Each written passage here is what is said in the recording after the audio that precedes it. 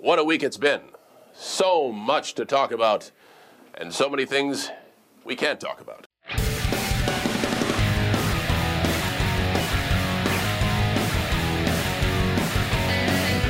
I'm Mark. And I'm Harris. And we'd like to welcome you to Behind the Gorilla, a podcast where we delve into the wild, wacky, and crazy side of professional wrestling.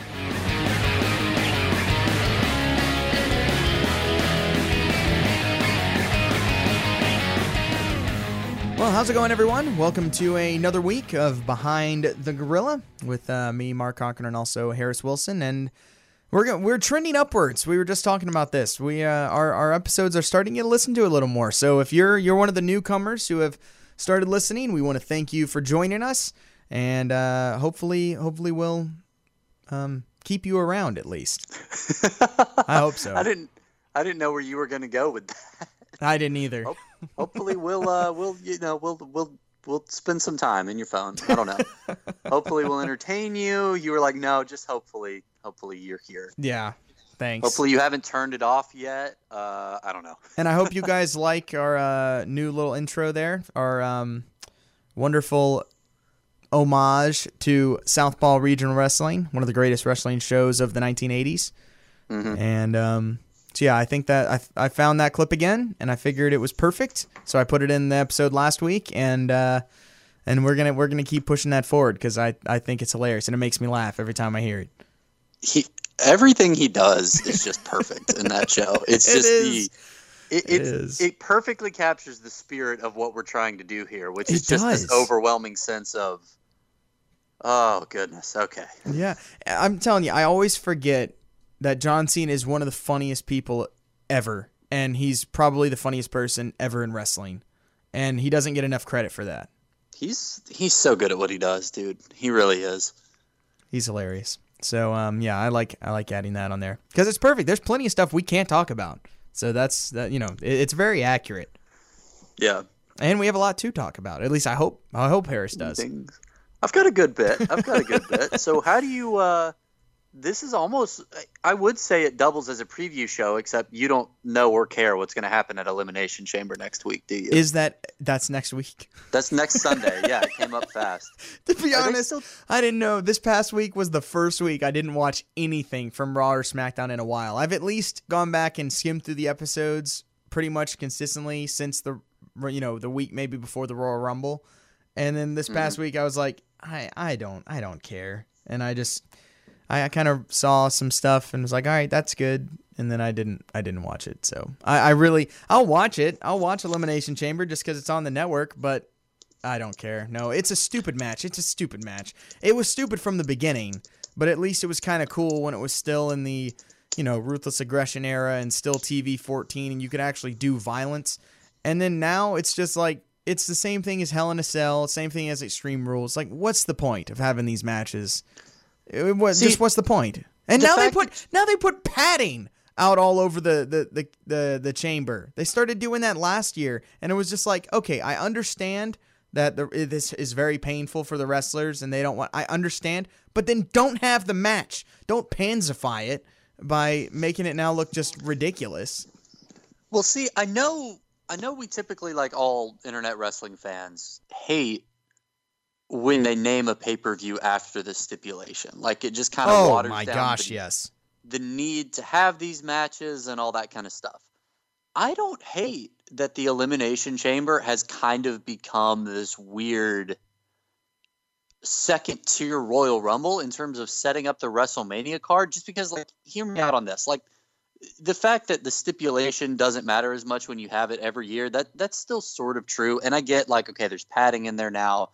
They've watered down the matches. They aren't as good as they used to be. I can understand all that. But I do kind of like that, like, whatever brand doesn't win the Royal Rumble, this is like the next step. Like, it's not, oh, here's the entire locker room fighting for a title shot.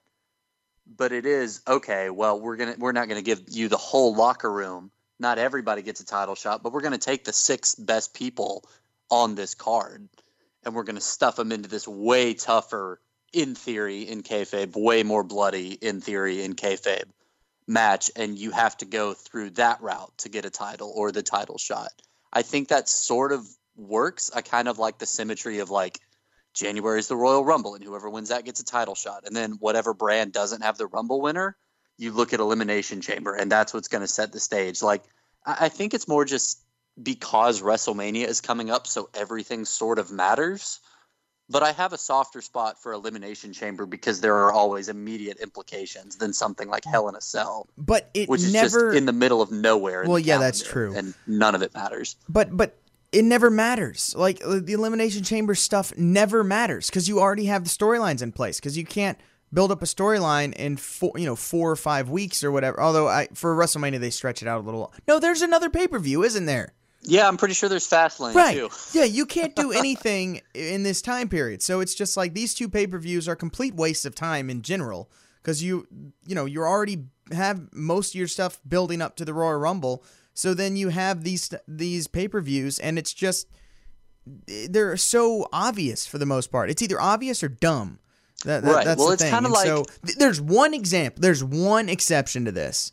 And there's been some decent Elimination Chamber matches, don't get me wrong, and some cool moments for sure. But there's one moment that actually was incredible in building up to WrestleMania, and it was in 2010,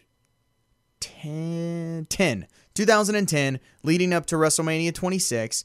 Shawn Michaels had just lost the Royal Rumble in an amazing moment, which I was there for live, and then... so now it's like he has no chance of facing The Undertaker because The Undertaker is the World Heavyweight Champion. So, he's going to be in a title match at WrestleMania. And then in the Elimination Chamber, Shawn Michaels comes out and costs Undertaker the title. And that then builds up their WrestleMania match, and it was awesome. That's the one example that I can think of where Elimination Chamber actually benefited something. Yeah, that's exactly the one I was thinking of too. That is by far the best example. It's the same problem. I think it kind of depends. Like right now I'm looking at the card and like the SmackDown match is Daniel Bryan defending his title against Randy Orton, Jeff Hardy, AJ Styles, Samoa Joe, and Mustafa Ali. I'm excited about watching just because all those guys are great. Right, but it's the same problem that you have when there's a title match at the Royal Rumble, which is, well, they're probably not going to change anything. Right. Yeah, they're probably going to ride this champion out until WrestleMania. Like, I think we've just become so used to that, and that's part of the problem with being like an internet wrestling fan is everything that's going to happen like 6 months in advance. And then you do. But usually it's either what's going to happen or when it's something you didn't think, it usually means it's really dumb. Right, exactly. Like it's rare that you're surprised for the better, but I would like there's a few title so changes that happened. Like, The Rock won the title at Royal Rumble against CM Punk, and that was abysmal. And then Bray Wyatt won the title at Elimination Chamber, 2-3 years ago, and that was abysmal. So it's like, even the stuff where it has happened, it's usually not good. Right. I mean, I would like this match so much better if it wasn't for the title. If it was like I was drawing it out earlier, and they say like whoever wins this gets the title opportunity at WrestleMania. Give it some sort of stakes. But anyway, we say that we're all gonna watch it. Oh wait, yeah, sure. Now I don't know if I'm gonna watch it live. I probably will, but I'll definitely watch it. Just the network makes it too easy. What else? What else are we gonna do? But no, I know. Here's the thing. The Bayley mark that I am, I would normally be really excited about her and Sasha going for the women's tag titles. And that's in an Elimination Chamber match. Which makes no sense. It doesn't. It's just kind of a way to stagger it. That should not be in an Elimination Chamber. That makes no sense. I think it's fine. I know in my soul that they are going to make it to like the last 2 and then get screwed and lose to the Iconics or it'll be Nia the Riot Jackson, Squad. Because why would you give the 2 super popular baby faces a win? Why would you ever do that when you can have someone stupid like Nia Jax win instead? Right. That's literally Vince McMahon's brain. So yes. Well, and Nia Jax is going to beat Dean Ambrose at WrestleMania, so get ready for that. Just brace yourself. It's going to happen. I still have a little bit more faith in WWE than that, but nope, not. I do. But barely. Barely. If I could put money on it, I probably can. I haven't looked seriously into it. If somebody were to email me a link where I could immediately bet money on it, then I would. Yeah. I almost. They're already they They've had different spots over the last few weeks. They're already Right. advertising it for house shows. Right. I think they're going to, it's just going to be, it's not because Vince thinks there's a future in intergender wrestling. It's just going to be a big old middle finger to Dean Ambrose on his way out, and Maybe. a middle finger to all of us. Maybe. I don't know. It's I hope fine. not. It's fine. Wrestling's fun. I don't know. All right, so now it's time for us to go in to the actual show. So now it is time for Harris to give us his topic. All right. Well, I think this one might be. This won't be like a 2-hour epic, so rest easy if That's you're in a good. hurry to listen to something else. But this is something that I actually brought up, I believe, last week and didn't intend to do for my episode. You know, I have a couple things in mind every week, and I ended up watching this pay-per-view sort of like not by accident, but literally just because one night I was like, oh, I haven't, I want to see more old pay-per-views. Let me check this one out. Right. And I realized that it was time. This is something that's kind of been in the back corner of my mind for this show for a while. Okay. And watching it unfold live, immediately I knew this is what I had to do. So I'm watching this pay-per-view, and I'll explain a little bit more about which one it is in a minute. But the moment I knew that this was, in fact, what my episode was going to be this week, there's, the opening video package where there's like a patriotic theme because of this specific pay-per-view for what it is. And then there's, little video clips of everything you're going to see coming up in the night and all that kind of stuff. And then, the show itself starts. The pyro goes off. The camera pans around the crowd because this is fairly modern. This is the early 2000s. And we're greeted by Michael Cole. And Michael Cole says, after 4 years of hiatus, the storied tradition is back. And you're looking live at Norfolk, Virginia. And the crowd's going crazy. And they all have their signs, and they're waving, and they're screaming. I miss Says, Michael signs. Cole is here with Taz at ringside. And here in the arena, the ominous cement mixer that could be used to bury Paul Bearer in a crypt of concrete if Undertaker does not do the right thing. Wow, that's Welcome. that's a little vague. That's quite a hook for a wrestling show. Well, that's isn't a it? great hook. Is there a better hook than that? Someone might No. die if someone doesn't do something that we don't really know. Right. Well, it worked. It worked for me because I was like, all right, yes, I'm in. Like, not only the fact that this is happening tonight, apparently, but that's how you pitch it. That's how you start it. Not with like an actual wrestling angle. It's, to be fair, I mean, a man's life is on the line tonight, and we're gonna kick right off with that. So this is the story of the Great American Bash in the year 2004, and when certain parties in wrestling attempted murder, not for the first or last time in their careers, but one of the more colorful- Hey, I'm going to take a pause for a second. So basically, we're going to go. Harris is now 2 episodes in a row where his whole topic revolves around someone dying. Yeah, Okay, that's the book. we're just gonna. Exactly. All right, perfect. Well, and I guess technically last week too, with mine with talking about the Undertaker being put in a casket, and I guess he died. We still don't know exactly what was going on, but okay, okay. So yeah. so we got a this theme is- going on. We got a theme. We're 3 weeks in a row now. Death. Right. Well, this is not even the first time. I'm glad you pointed that out. That Undertaker has gotten into some sort of supernatural life and death sort of shenanigans, right? And I mentioned this last week, kind of in this same theme, but this is right around the time where a few years before this, Biker Taker, the more human, kind of. Wow, you really Biker just Dad. made that sound really stupid. No, I think it's a fair point. He's a normal guy. He's not like the undead Undertaker, Right. mortician character. It's called the American Badass, Right. Well, which sounds way cooler than he's Biker Taker. if my tone is any indication that I think Biker Taker was kind of stupid, You're it's 'cause one I of the think only Biker Taker ones, was to be kinda honest, stupid. which is kind of funny. what? You're one of the only ones who thinks that.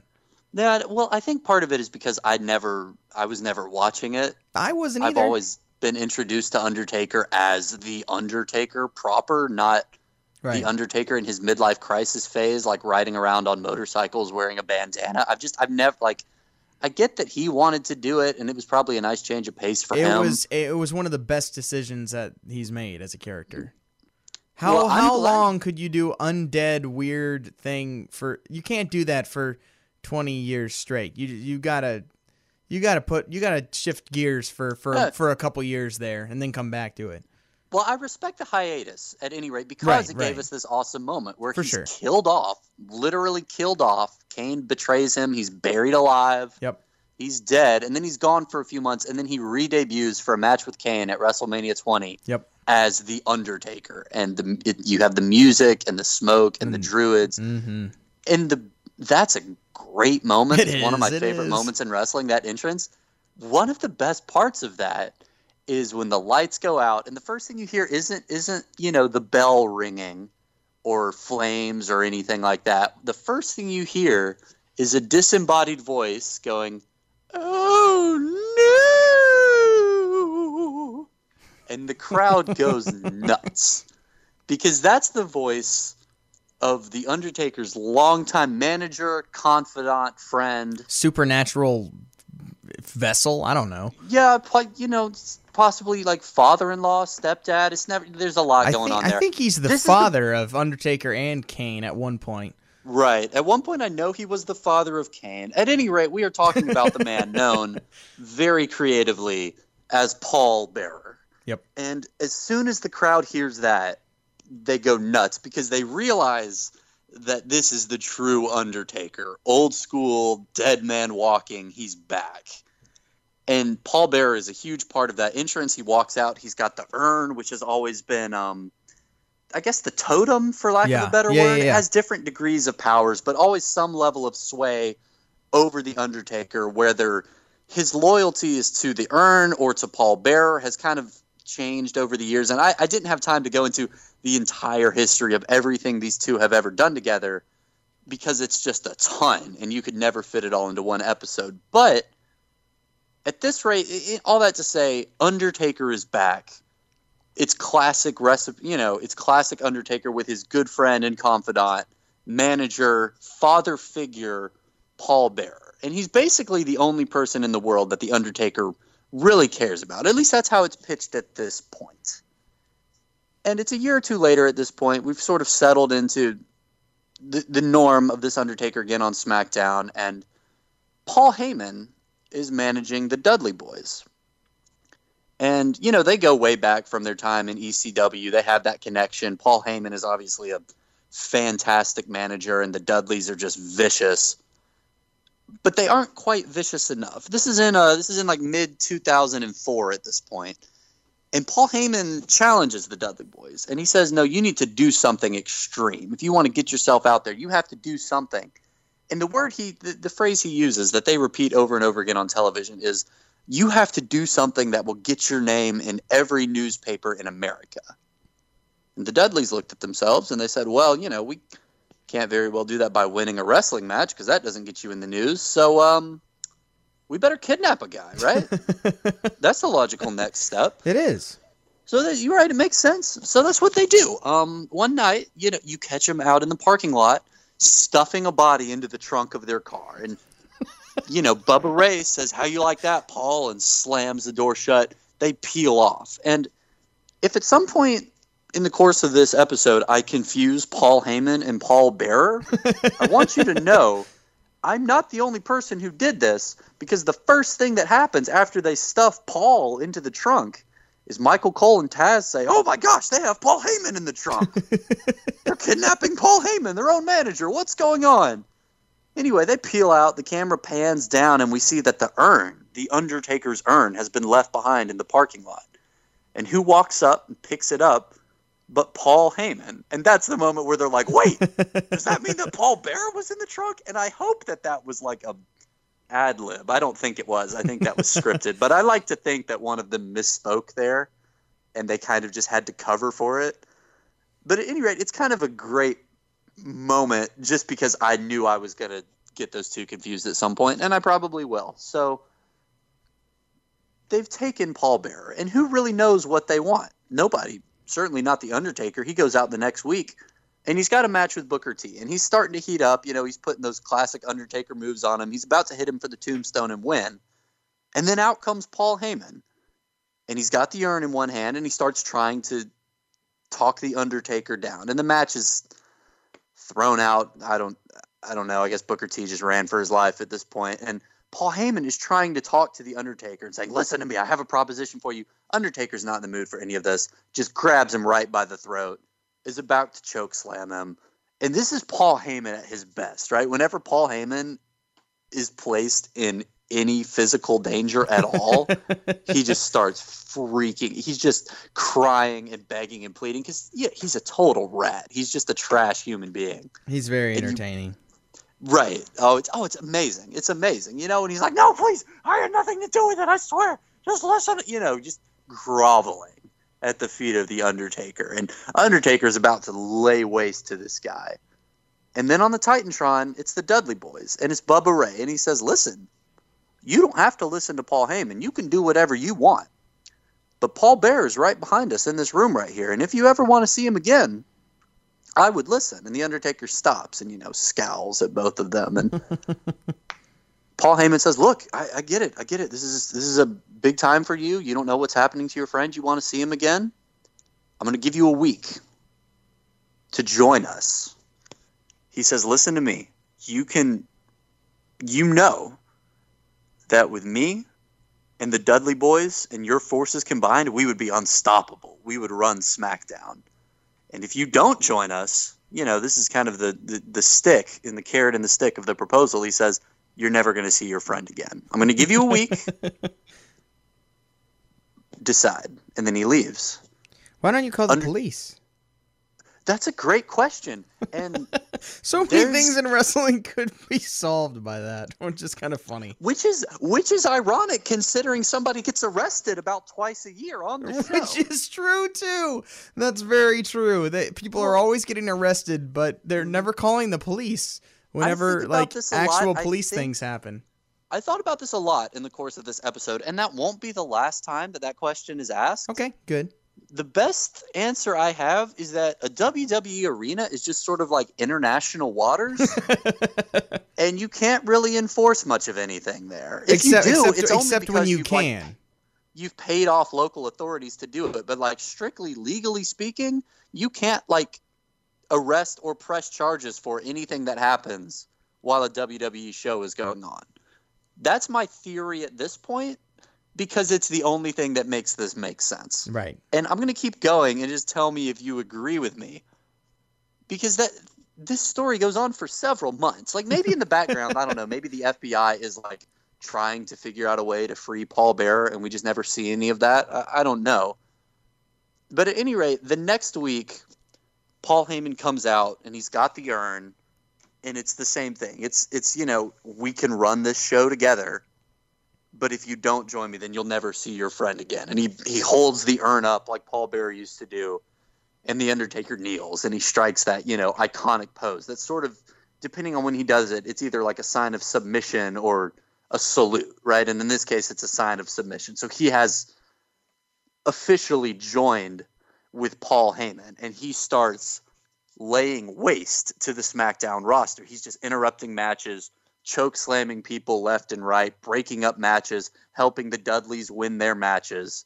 But Paul Heyman doesn't fully trust him at this point. And I think because it's like I said before, he can't tell if the Undertaker's loyalty is to Paul Bearer, who he's, you know, maybe trying to save, trying to find, buy time for, or if his loyalty is to the urn, which Paul Heyman has. He wields the urn, but he doesn't know if that's enough. So he's got a plan. It's really a test. It's a test for The Undertaker. And he announces that at the Great American Bash, the upcoming pay-per-view, Paul Bearer will be brought back to WWE. Presumably they've been keeping him off-site this whole time. Again, not really addressed. Nobody's looking for him. There's no Leslie Nielsen in this case to try and save him. See, that's a shame. I'm very disappointed. Well, I'm sure... I don't know when Leslie Nielsen died. He died in like 2010, maybe? Something like that. So he was still alive then. I believe so. I could be wrong, but I believe so. Okay. Maybe Undertaker was like, nah, man, I saw what happened last time. I'm not doing that again. I'm going to handle this myself. Maybe that's what happened. At any rate, Paul Heyman announces that he's going to take Paul Bearer, the Undertaker's friend, his father figure, and he's going to place him in a crypt, a glass crypt, which I feel like is not what a crypt is, but it's a feud involving the Undertaker, so we have to get the buzzwords in there. Of course. He will be placed in a glass crypt with 3-inch thick glass. It's 4 feet by 4 feet and 8 feet tall. And we're going to back a cement mixer up. And the Undertaker, you're going to come out and you're going to have a match with the Dudley Boys. And if you don't do the right thing, then I'm going to pull this lever and I'm going to drown your friend, Paul Bearer, in cement. Hold on. Yes, I'm gonna stop you right there. Ask a question. Okay, one thing I know about this angle, but I'm glad you're doing it because I don't know anything else other than that it happened. But I just have a feeling that there would be more effective ways of disposing of someone other than putting them in a nice glass case. You would clearly have to get custom made. Yeah, absolutely. I don't know where then bring it to the arena. Then find a cement mixer from somewhere and bring that to the arena filled with cement, and then empty that into said glass container. I just feel like there are better ways. Well, if you're thinking for pure mechanical efficiency, I'd agree with you. And the only solution that I have is that Paul Heyman knows that he's not going to be held responsible for what he does because, again, there's no law enforcement here at all, clearly, because this is a very elaborate procedure. And there's shades of like mafia activity here. I mean, this is dark. This isn't just about killing Paul Bearer. That is what it sounds like, yeah. Suffer. This is morbid stuff. And the show opens up with this truck just kind of sitting there idling. So he had to find like a contractor, hire a cement truck, and I guess not tell the guy what he was going to use it for, because I can't imagine how you'd agree to that. There are a lot of questions that are raised by all of this. The main takeaway, though, is that Paul Heyman is just an absolutely ruthless guy. Which knows is true. He's going to get away with this and is able to pull it off. I don't know. Like, he's trying to get in the Undertaker's head. You know, I think what he wanted to do is come up with something that was just so horrific that even the Undertaker would be thrown off by it. I mean, that's the only explanation that I have for it. But okay, that's fair. Who are we to question, right? So, no, we're not. Right. So the worst thing about this match, and this is something else that it has in common with last week, it's not a bad match. It's not worse than what you talked about last week. I was like, how does that have anything in common with last week? Last week was one of the worst matches I've ever seen. Well, the problem with this match, especially in retrospect, but even at the time, is that it main evented the show. Ah, yes. And in one sense, again, I get it. This is on paper kind of the most important thing going on. Like, yeah, WWE title, that's great. This man could We have a guy who's going to die. Yeah. So there's something to be said for, really selling the stakes of the whole thing. At the same time, Hold on. Yes, I got to pause you again because I just thought about it. We actually have had like 4 episodes in a row concerning people dying because I did I did the whole show on the Chamber of Horrors match back like 2 months ago, where we got to see Abdullah the Butcher literally be murdered in the middle of a ring in an electric chair. Actually, that wasn't in order, but we've touched on this type of topic. There's been a lot more deaths in wrestling, and I'm not talking about the real ones than you really think of. Like, I don't think of, oh man, we're gonna kill someone on TV as like, because you don't think of that as being acceptable behavior, but yet it's been happening for years. Well, here's the thing, though. At least in most of these matches, it happens as a result of the match. Legally speaking, I feel like that's almost an out. Like it was a part of an athletic competition. There's some level of self-defense there. So when Abdullah the Butcher dies in this bizarre kind of overbooked mess of a death match, it at least is a death match. Right, When right, the Giant is thrown off the roof in the aftermath of a sumo monster truck match, at least it was because of his participation in a sumo monster truck match. Yeah. This isn't a death match because Paul Bearer isn't a participant in the match. It's Right. just a hostage situation. That's all That's it is. a good point. That's a good point. It But takes the problem- it takes the shark cage suspended above the ring into a whole different It does. stratosphere. It'd be like if he was suspended above a tank of sharks, which I'm Actual surprised sharks. nobody's done yet, actually. I'm surprised too. That should. Oh, man, that'd be hardcore. But That'd be anyway, awesome. the biggest problem with this match is that it goes on after the title match. Right. And it's a great, like, it's a good match, Mark, but it's a great moment. Yeah. Because it's Eddie Guerrero losing his title in a dusty finish to JBL in a Texas bull rope match. And That it's, just makes me angry. Just you saying you hear that and it sounds dumb, right? Like it kind of sounds like anything involving JBL makes me just angry. well, and that was like the whole point of his character. Like, I know. 'cause I watched I a little know. bit of his title run after this, and it begins, and he has a lot of defenses of it that are just nonsense. That he only wins because it's a gimmicked match or Right. somebody else interferes. He is the ultimate like chicken heel, right? Right. And chicken heel Except champion. he's like 6'7" and like Right. 300 pounds. So this whole match, I mean, it's amazing though because Eddie Guerrero comes out and the crowd loves him. And he has the upper hand for a lot of this match. And it's one of those four corners matches, which the only one I'd Right. ever seen before this was terrible. Right. this one's most done of them really- are bad. Like they're tied together and they use like there's a cowbell in the middle that they each use as a weapon a lot of the time. And at the very end, like Eddie is going around all four corners and he hits a corner and JBL is dragging right behind him. JBL hits a corner. Eddie hits the second corner. JBL hits the second corner. Third corner, third quarter. Boom, boom. So they're tied.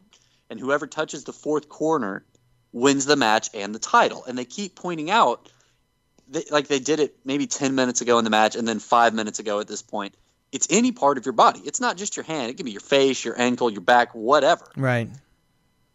And the end of the match is squared off and JBL is right in front of the corner that he needs to win. Eddie's pulling him back. He's holding onto the rope, holding JBL back, and crawling his way up the rope at the same time, like pulling himself closer and closer.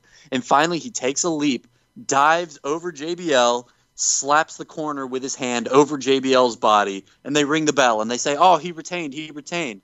And then the general manager comes out and says, no, JBL's back actually hit the turnbuckle before your hand did. It is any part of the body. JBL wins the title. And it's so unfair, and it's so heartbreaking for Eddie, and the crowd just gives him a standing ovation as he walks off alone and without his title. And you're like, Right. man, what a great moment to close the show. Oh yeah. And then they're like, okay, so anyway, on to the Summit Mixer where Paul Bearer is waiting. And you're like, oh, no. Which is what we had last week when it's like Owen Hart, Bret Hart in the cage for the Exactly. WWF Championship. Brothers who now, Owen's gone rogue and all this stuff, and they're battling each other. It's this gritty thing. The whole family's there. And now we're going to have The Undertaker face the fake Undertaker. Right. It's the same moment of like, oh no, dear. Oh Yeah. boy. Okay. Like we took a very real turn into something else. Vince here. McMahon put way too much stock in just The Undertaker. Just Yeah. as The Undertaker. He I really think you're did. right. But again, in their defense, at least in kayfabe, you can sort of understand why this would be more important because it is literally a matter of life and death. Sure. But it leads to anyway, we'll just keep going here. So first of all, this is just something I thought was kind of funny because I didn't watch this whole 3-hour pay-per-view, but I watched most of the matches in it. And this is the first we've seen of Paul Bearer all night. We've seen the Submit Mixer a few times, but now we finally cut to him and he's just fantastic. Like he's fun to watch footage of because he's sitting there nodding, very serenely, but also he just looks like he's got that crazy look in his eyes like he always does. And I just love that that's the first time we've seen him because either we've been ignoring him all night and wrestlers have been coming out and looking at him and thinking, well, that's pretty weird. Glad that hasn't happened to me yet. Anyway, on to the U.S. title match.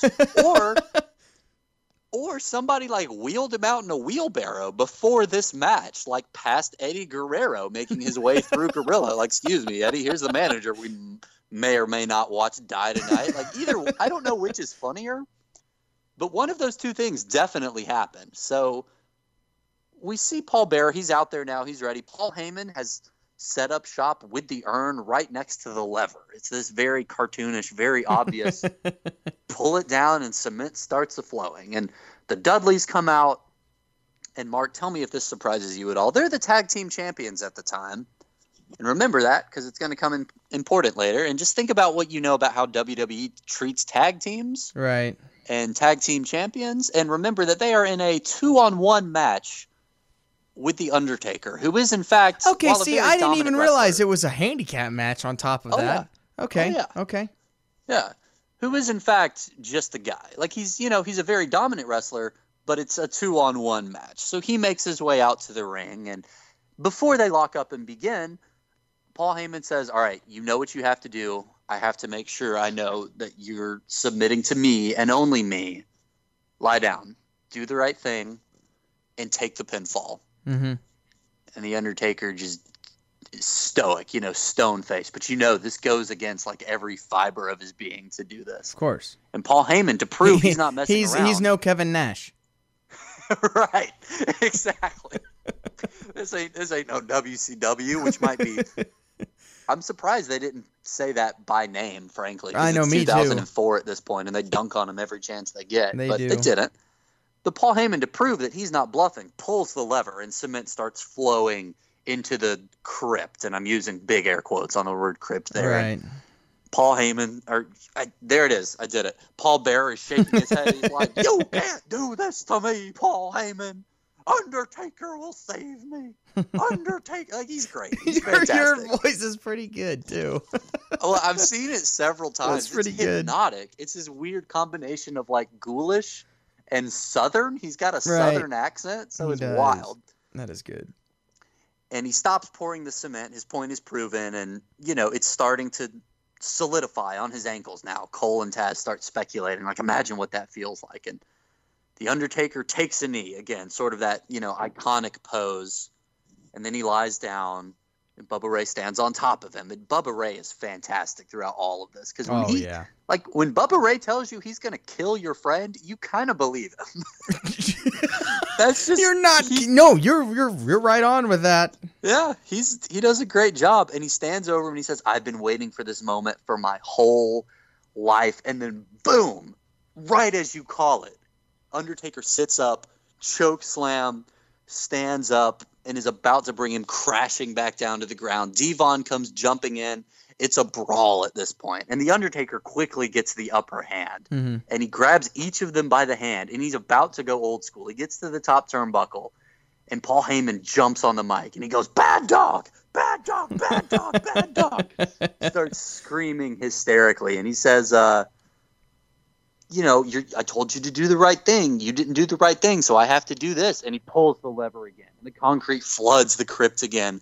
And now it's all the way up to Paul Bearer's belly, almost to his chest. And Cole and Taz again begin speculating, like, imagine what that's like. Like, it's got to be solidified around his ankles by now. And if it gets any higher, he's going to start to have trouble breathing. He might suffer internal injuries if that concrete starts to solidify I'm gonna put a pause in that too, because I got to mention this. WWE's favorite thing in the entire world, especially now that concussions are actually a big deal, but WWE's favorite thing in the world is internal injuries. They love to say, hey, look at the internal damage done. It's like, well, no, I can't look at it, Cole. It's internal damage. Like, they love to use internal damage because it means nothing. It means, oh, he's fine. But it's a great way, because they can't use concussions anymore, because you're like, no, that's real. Those are real things that people in wrestling get. Exactly. But to be fair, though, this isn't like a chair shot. This is literal concrete solidifying around your body. Which is true. That's fair. No, it's fair. Of all the times to use internal injuries, it sort of makes sense. And Paul Bearer this whole time is like, yeah, he's just shrieking, but he's defiant. He's like, Undertaker will save me. Damn you, Paul Heyman, you can't do this to me. Like, it's great. It's fantastic. And basically, Paul Heyman flips the switch back up at this point. The concrete stops, and the Dudleys have taken advantage of this distraction, and it's a brawl again. And it's not explicitly said at this point, but the idea you get is that Paul Heyman is content to humble The Undertaker. And as long as the Dudleys have the upper hand, and as long as they presumably beat The Undertaker, even if The Undertaker is trying his best, hey, right. It's still one man against two, and we just want him to lose. We want him to know that he is subservient to us. So as long as the Dudleys have the upper hand, Paul Heyman kind of steps away and lets things play out. Sure. At this point, this is another fun little idiosyncrasy of this match. Michael Cole points out, this was supposed to be a tag match. The Dudleys were supposed to have to tag in, but it looks like that's kind of gone out the wayside now. I don't know. And he literally says that. I love it. He had the Tony Schiavone moment. I love it. Because the ref is being held hostage just like the rest of us. What's he going to do? Enforce the rules and get a man killed? I don't think so. Yeah. He's only out there to count pinfalls at this point. Like, he's not going to rock the boat. And it's just a tornado match at this point. That's exactly what used to happen in WCW all the time, when all of a sudden, and then the announcers just have to be like, well, the ref's discretion, he's really letting this one go. Like, they say that all the time. But except for the one that I talked about with Vampiro and oh shoot. Now I don't even remember. In the worst and one of the worst matches ever that I talked about it was the Mike Awesome and Vampiro match. It was in that where literally Stevie Ray just goes, what is he doing? This isn't a no disqualification match. This isn't a Falls Count Anywhere match. Like, they literally just say that on there, and then it's like, well, I don't know. The ref just whatever the ref says. Right, they have to cover for it. I love it. I love hearing announcers have to cover for stuff because it equally makes me entertained and mad at the same time. And WWE's are probably the kings of that. And this is a great right. That's what Michael Cole is doing here. It might be one of those things where they announced the stipulation beforehand, and I wouldn't have even noticed if he hadn't have said that, which is why I thought it was so funny. But at any rate, the match is going on, and again, people love to rip on Michael Cole. The commentary is doing a really good job during this match of selling just how hard it is for The Undertaker to do this. Mm-hmm. Because the story, they're like, how can The Undertaker keep fighting when he knows his friend might die? And the only answer they have is his competitive fire is just that strong. Even with all of this at stake, his pride will not allow him to lay down and lose a match. And it's actually like, it's a pretty fun story to watch play out. If you love to root for The Undertaker, and everyone loves to root for The Undertaker. The odds are stacked against him. And every time that he starts to get the upper hand, Paul Heyman cuts back in on the mic, Mm-hmm. So about 5 minutes later, he says, okay. I know you wanted to let the Dudleys earn it, and I respect that, but there comes a time when I have to assert my authority. And he flips the switch again. And he's done. He says, look, I told you one more move, and I was going to do it. This is it. We're done. He flips the switch. He's prepared to end the pay-per-view, killing this man, and just throwing the match out completely. And he's just left. Like, he's heading down the ramp now. The cement is filling up the crypt. It's up to Paul Bearer's throat. And finally, Bubba Ray runs up the ramp, flips the switch, back up. Commentary's losing their mind. Somebody stop this. Somebody, for the love of God. All this stuff. It's not, it's not good old JR, but they're doing their best to get there. Mm-hmm. And Bubba Ray flips the switch back up. And again, this is one of those things where, like, it could be way dumber, but it's completely in character. And he starts fighting Paul Heyman. He's like, look, let us finish this. I want to beat The Undertaker. We started this. We can do it. And do whatever you want to the old man after we're done, but I want to win this match. Straight up. And Paul Heyman says, well, okay, whatever you say. And he steps aside, and the Dudleys go back to the ring. And again, it's just a 2-on-1. It's just a brawl. And they just use that numbers advantage to keep beating down The Undertaker. And Undertaker keeps battling back. But again, the concrete's all the way up to Paul Bearer's throat at this point. But Paul Heyman's not going to do anything else. He told him he'd let them finish the match, and he's going to. So he's watching from a little bit away now. He's standing on the ramp, right? And commentary's continuing to sell the injuries. Like, imagine how it feels to feel that concrete solidify around your chest. He's probably having difficulty breathing. All this stuff, doing their darndest to just absolutely sell it. And the match, it's been really boom, boom, boom up until this point, like shifts in momentum and a little bit more cement here and there. And it kind of drags for another few minutes, but ultimately it ends exactly the way you think it would, which is Undertaker overcomes. He beats both the tag team champions because this is WWE, then now forever. Nothing changes. And it's a choke slam to Bubba Ray, and it's a tombstone pile driver to Devon. 1, 2, 3, and the Undertaker wins. And he looks at Paul Heyman. Paul Heyman says, I told you to do the right thing, and now you know what I have to do. And he turns to the switch to finish off Paul Bearer. And what do you think happens, Mark? I think that the Undertaker comes running down and grabs Paul Heyman by the throat. He chokeslams him onto the ramp, just with one hand, punches through the glass. It shatters. Everything runs out. And then he grabs Paul Bearer, holds him, like you would, your wife when you're walking inside the house, and carries him off into the back. Okay, you're close. A lightning bolt hits the switch, actually. Blows Paul Heyman across the floor. He's shrieking, crawling away in sheer terror. He probably crapped himself. I don't blame him. Because a bolt of lightning went through the arena and hit the switch. Completely, just terrifying stuff. Paul Heyman sells it like death, as he should have. He nearly died.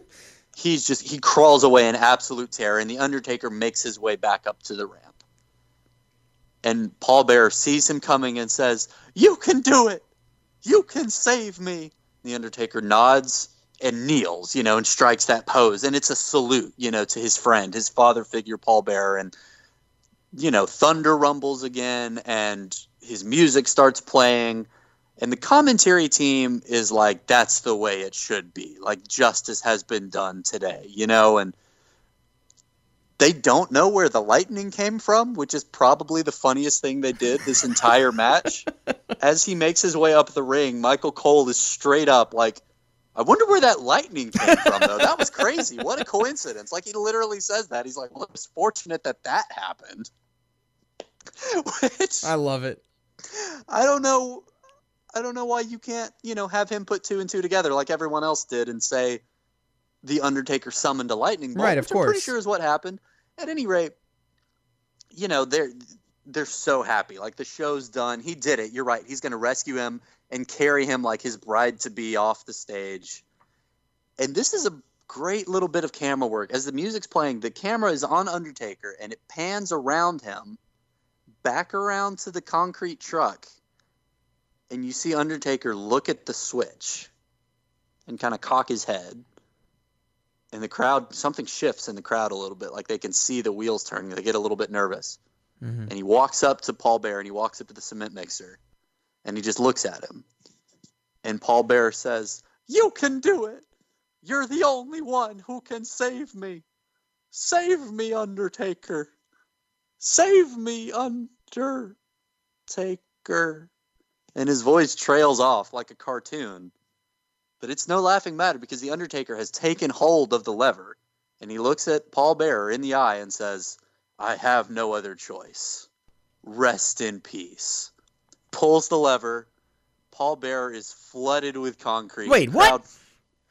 Yeah. The crowd freaks out. Undertaker stalks off the stage, and the last thing we see as the credits roll and the watermark, shows up, property of World Wrestling Entertainment 2004, is a glass crypt full to the brim with wet cement. Okay. And then the show's over. Okay. Okay. So he killed a man. Yeah, of course. Straight up. Like, this wasn't like, he fell off the roof. I don't know what happened to him. I would have loved to hear an additional 10 minutes of Bobby the Brain Heenan freaking out about this. There's nothing, because that's how the show ends. It fades to black on the image of the crypt filled with cement, and we're just done. There's no explanation. There's nothing. So, I'm speechless. I was wondering if you had anything else to say. At this point, if you're, a child in 2004 whose parents paid for this pay-per-view, you're probably pretty dang traumatized because this wasn't like a hokey, like, oh, he's been dragged under the ring into hell or pushed off a building. Right. No, this was like a mafia hit that you just saw play out in real life, and a man was buried. And it's not even like the Chamber of Horrors match where after he's electrocuted in the electric chair, he then staggers out like he's just been hit in the head with a rock. Right.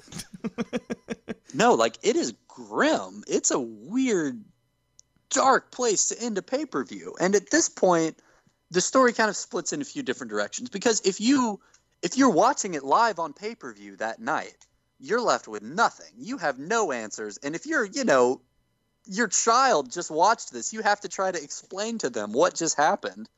And the company got a lot of complaints about this. Because I don't know if they were TVPG yet at this point, but no, they were not at all. They still killed a guy, like straight up, like to end the show in a really grisly fashion. And there were a lot of complaints that came in.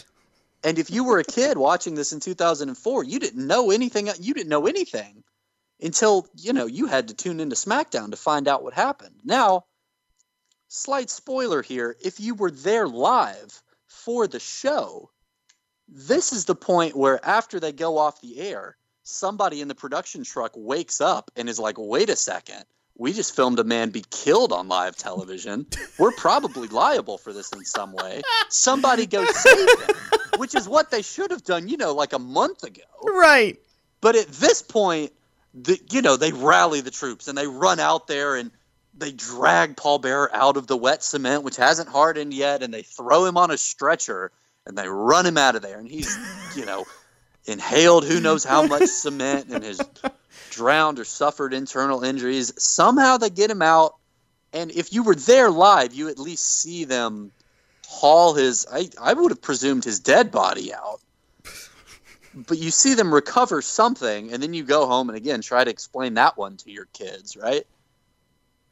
So I didn't intend to do this, but after ending the show like that, I had to tune into the next night on SmackDown because, again, this is clearly a huge deal. Like, we closed the show with this. With a this death. Was the first, yeah. Did they not even mention this on Raw? I get what brand split. You know. But still. Well, it was a SmackDown only pay per view. It might as well have not existed. But still, I don't know. a man died, Harris. I don't know, man. You can't help the competition like that. This is Raw. We're the A brand, baby. We do way better death matches. Nobody ever dies on Raw. I don't know, man. I don't know what to tell you. All right, challenge accepted. I'll find someone who died on Raw. Oh, I'm sure you will. So you would think I tuned in because I was just like, I have to hear what happened next. Did Paul Bearer die? Does the Undertaker have anything to say for himself? This was the first thing we saw heading into this pay-per-view, and it's the last thing we saw. And surely they're going to address it right away. Well, no. The show opens with the general manager, Kurt Angle, explaining, something really important happened at the Great American Bash on Sunday night, and that's that Eddie Guerrero lost the WWE title to JBL. You're like, wait, hang on. No, stop. Stop. This is where I become Bobby the Brain Heenan, and I'm like, I don't care about this anymore. A man died. Get someone out there. How do we not know what's going on? Go outside the building. It's right around the corner. You owe me an explanation. I don't know what I just watched. But, okay, well, maybe Kurt Angle has some personal vendetta here, and I'm sure the next thing we see will be, The Undertaker coming out to the ring to explain himself. And, Nope, no, next is the next is what? The Basham Brothers? No, not quite. Next is a triple threat match to determine a number weight contender for the United States title. Very important. Well, John Cena held the United States title at the time, so it was a big deal. But John Cena wasn't necessarily the biggest deal yet. No, but still, even still, you could kind of tell that they wanted him to be. So, but still, a man died. Or at the very least, at this point again, I'm assuming that I'm a kid who was watching SmackDown. And watching the pay-per-view like on television. He's dead. He's totally dead. Then we have a cruiserweight segment with Rey Mysterio, and it's not a cruiserweight segment, but he's the cruiserweight champ at the time, in a match with, was it Mordecai, the big pale guy with the cross symbol? Was that his name? I didn't watch it. I wasn't paying that much attention because I was looking for an update on the man who died in the Right. pay-per-view. So finally, at the 40-minute mark, Michael Cole finds the time to look at the camera very seriously and say, "Ladies and gentlemen, if you joined us, you know that a horrific accident occurred," or something. He uses a word like that, a horrific incident, I think, Okay. occurred where Paul Bearer was buried in cement and he was recovered and removed with severe internal injuries. And it is very likely that we'll never see him on SmackDown again. He was taken away. And I want to warn you, ladies and gentlemen, that the footage you're about to see is very graphic. And then they cut to the video package, and it's not. That's the last thing I want to talk about in this angle, because what they did, and I'm gonna break out of the storyline for a second here, because what they did is they tape. If you watch this live, there's this weird what's the word? There's this weird disconnect where you see a lot of interaction with the Undertaker and Paul Heyman. Paul Heyman in the lever, the Dudleys in the lever, Undertaker in the lever, and you see a lot of reaction shots of Paul Bearer. But I always thought there would be a moment where you see Undertaker look up at Paul Bearer and they acknowledge each other. Mm-hmm. And that doesn't happen. And I thought that was a little weird until I found out what actually happened. And what actually happened is they filmed all the stuff with Paul Bearer, with William Moody, beforehand in a dry run, like a rehearsal. And then they spliced that with footage of the actual match, and the actual match was some dude in really bad Paul Bearer makeup as a stunt double in the tank. Okay. And once you realize that, in retrospect, it becomes painfully obvious to the point where it's a completely different match, and every time they hard cut, you're like, oh, yep. And every once in a while, you'll see Paul Bearer over Paul Heyman's shoulder, and you're just like, no. There's a reason they don't focus on him very much. Yeah. So it's like, it's almost passable, like watching live in 2004, but as soon as you know that, like upon a second viewing, it's very clear that that's what happened. So they actually filmed an entire rehearsal, like as their dry run, in an empty arena 3 hours before the match, like complete with Undertaker walking up the ramp, pulling the lever. That's where he actually does like interact with Paul Bearer, and you can see it. But the reason I say all of that is not to ruin the magic of the WWE, although, I do think it's interesting, but to point out that I presented two options earlier. Either you're watching this pay-per-view live in person and you see them fish Paul Bearer's body out and maybe he's okay, maybe he's not. Right. Or you're watching on television and you're pretty sure a man's dead, and that's horrifying.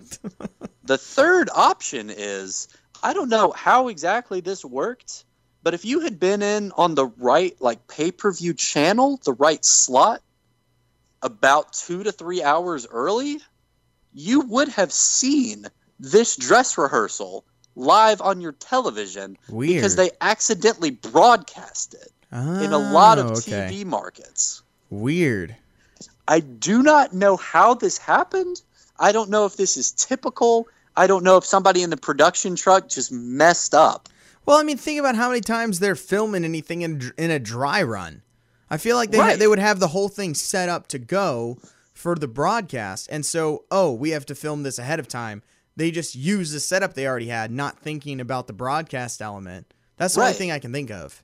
Exactly. But like they were just accidentally plugged in, and I couldn't find more information about this. I wish I could have, but basically like they were just going and didn't think anything of it. But in certain pay-per-view markets, that was going out. So theoretically, there's some people out there who saw the end of this match before it ever happened, and there's footage of it. You can see Undertaker walking around in an empty arena without his shirt on and like trying out different lines before he throws the switch. It's pretty interesting to watch. Yeah.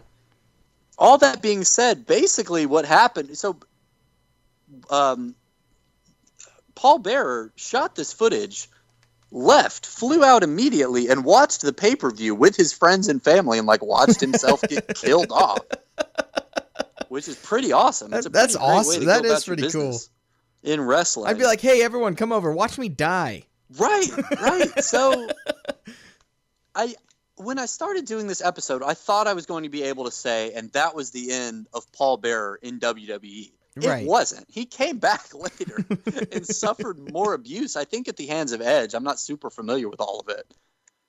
But they didn't. So he didn't even sell death like everyone else we've talked about in wrestling. In the long run. Death is a big no sell. Yeah. But, he was at least out with internal injuries that Tuesday night. So when they cut back to the footage, that was my whole point on top of all of this.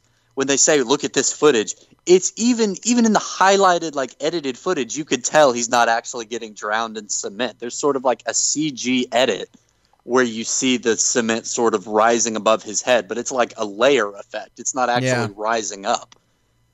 And then they cut back to Paul Heyman, and the story continues, and Paul Heyman is like, that's right, Undertaker has thrown away the last of his humanity, and think about how dangerous he is now. And then lightning strikes all four corners of the ring, and he drops to his knees in terror, and the Undertaker appears, and he says, you're right.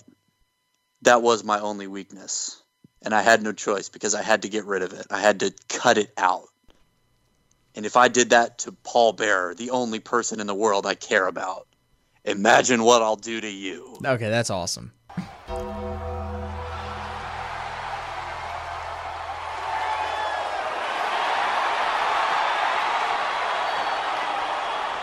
Paul Heyman's face is amazing. Mm-hmm. Heyman, you showed me that I had a weakness. And that weakness was Paul Bearer. I had no other choice than to get rid of him. But if I would do that to the one person that mattered to me, the only living soul that I cared for, can you imagine what I'm going to do to you? And the crowd goes bananas because it is awesome. All right, hold on. That literally just made the entire angle worth it because that is the best. That's the best thing I've ever heard from The Undertaker ever. It was, dude, because everything makes sense. If you're not super familiar with this angle and this match, go watch it and watch that clip from SmackDown the next night, because that was really what I thought watching all of this. Like, this is insane. Everything about this is insane. Hang on, hold on. The crowd Harris pops for The Undertaker, who murdered a man from top to bottom. Like, nobody ever tried to save him. None of this makes any sense in terms of, like, real wrestling. And it doesn't matter because this is all perfect character-driven storytelling. And it was awesome. Like, this is one of, I think, the genuinely best. Like, it's insane. It's definitely a wild, wacky, and crazy wrestling moment. I think it's one of the best ones I've ever seen. And Undertaker does this better than anyone else, man. Because on paper, like, a Buried Alive match is dumb and stupid. And the gimmick itself is just insane and should never work. But this, like everything else, like The Undertaker himself, he makes it work because everyone involved in this knows their role and they play it to a T, and they nail it. They knock it out of the park. Paul Heyman is amazing as just this total scumbag, but who seems like he would bury someone in cement to get his client over. Like, that seems like something that would happen. The Dudleys are just vicious. Like, Bubba Ray does this so well. Like I said, you really believe he'd kill a guy, like, to get the upper hand in something like a wrestling business. Like, of course. You absolutely believe that. The Undertaker plays it so straight and is so... The look in his face as they tell you, this is his competitive fire. He won't lie down. He won't give up this match. Like, that's real. And he sells it so well. And Paul Bearer, on top of everything else, just freaking out, but also completely trusting The Undertaker. And over throughout the match, you can hear him going, "The Undertaker will save me. Mm-hmm. You'll see. He's the only one. He will save me." It's all done so well. I loved it. I absolutely loved it. And even though it is, like, on paper, absolute insanity, that's the difference between this angle and a lot of the other angles we've talked about. They commit to it, and it works. Everything, like, every time they pull the lever or put the lever back up in that match, it makes sense. Like, they've thought through all of it. And the twist at the end, is a great swerve because if you're, not a smart mark, you never would have seen it coming. And it makes perfect sense. Like all great twists, as soon as you watch it again, I watched this match twice. And the first time, I kind of knew what was happening, but I didn't think much of it. The second time I watch it, you hear little things that they point out, like in the video hype package before the match. You hear Paul Heyman say, "I found the Undertaker's weakness," and it's his feelings for Paul Bearer. And you can tell now that is rolling through the Undertaker's mind the entire match. And you can almost imagine the point where he realizes, this is never going to happen to me again. I can't leave myself open to this ever again. And it's perfect. It's a great story. It's as dumb as anything you'll ever see in wrestling, but it's also great. Oh yeah. No, I was very, very impressed with it, and it was fantastic. Like you said, that last line, I'm glad you identified that because that is really what puts it over the top. And the crowd knows it too. Paul Heyman sells it like pure death. The crowd loses their minds. And it's a great Undertaker moment. It really is. That is one of the best things I've ever heard. It's amazing. That was incredible. That's why the Undertaker's the greatest, man, because he can pull stuff like that off in a way that nobody else could have, You're 100% right. I mean, we've talked about it. That's one of the most ridiculous characters ever. It's no different than any of the other dumb early 90s WWE characters that were cartoon characters. Right. But because of Mark Calloway and his commitment to this character and just his, unbelievable skill in the first place, it's the most iconic character probably of all time as a character. Obviously there's Hulk Hogan, there's Stone Cold, and I get their characters, but as a true character, there's none on the level of The Undertaker. Yeah. And there never will be. When you pair that talent and that charisma with a wrestling mind as good as Paul Heyman's and players as committed and as talented as the Dudley Boys, it's some fantastic stuff. Oh yeah. That's all I got. That was great. So, yeah, another solid episode there from Maris. And now it is time for our segment, What is Up with David Arquette. You cannot kill David Arquette! You cannot kill David Arquette! And so, unfortunately for David Arquette, there's not a whole lot. Or not unfortunately for him. Unfortunately for us, right. There's not a whole lot to talk about. Maybe he had a nice week. I'm sure he did. Oh, I hope so. I hope you did, David. I know he's been doing a lot of stuff movie-wise lately, so he hasn't really been doing wrestling stuff, except that one we talked about last week during the Super Bowl, the run-in he did in Canton, Georgia. But lately, what he's really been doing is just promoting different movies. I know that. I know he was at Sundance, and he's been at, I think, a couple other movie festivals. Because I know he has a movie, I believe it's called Mope, coming out. It's not a movie that I'm going to see.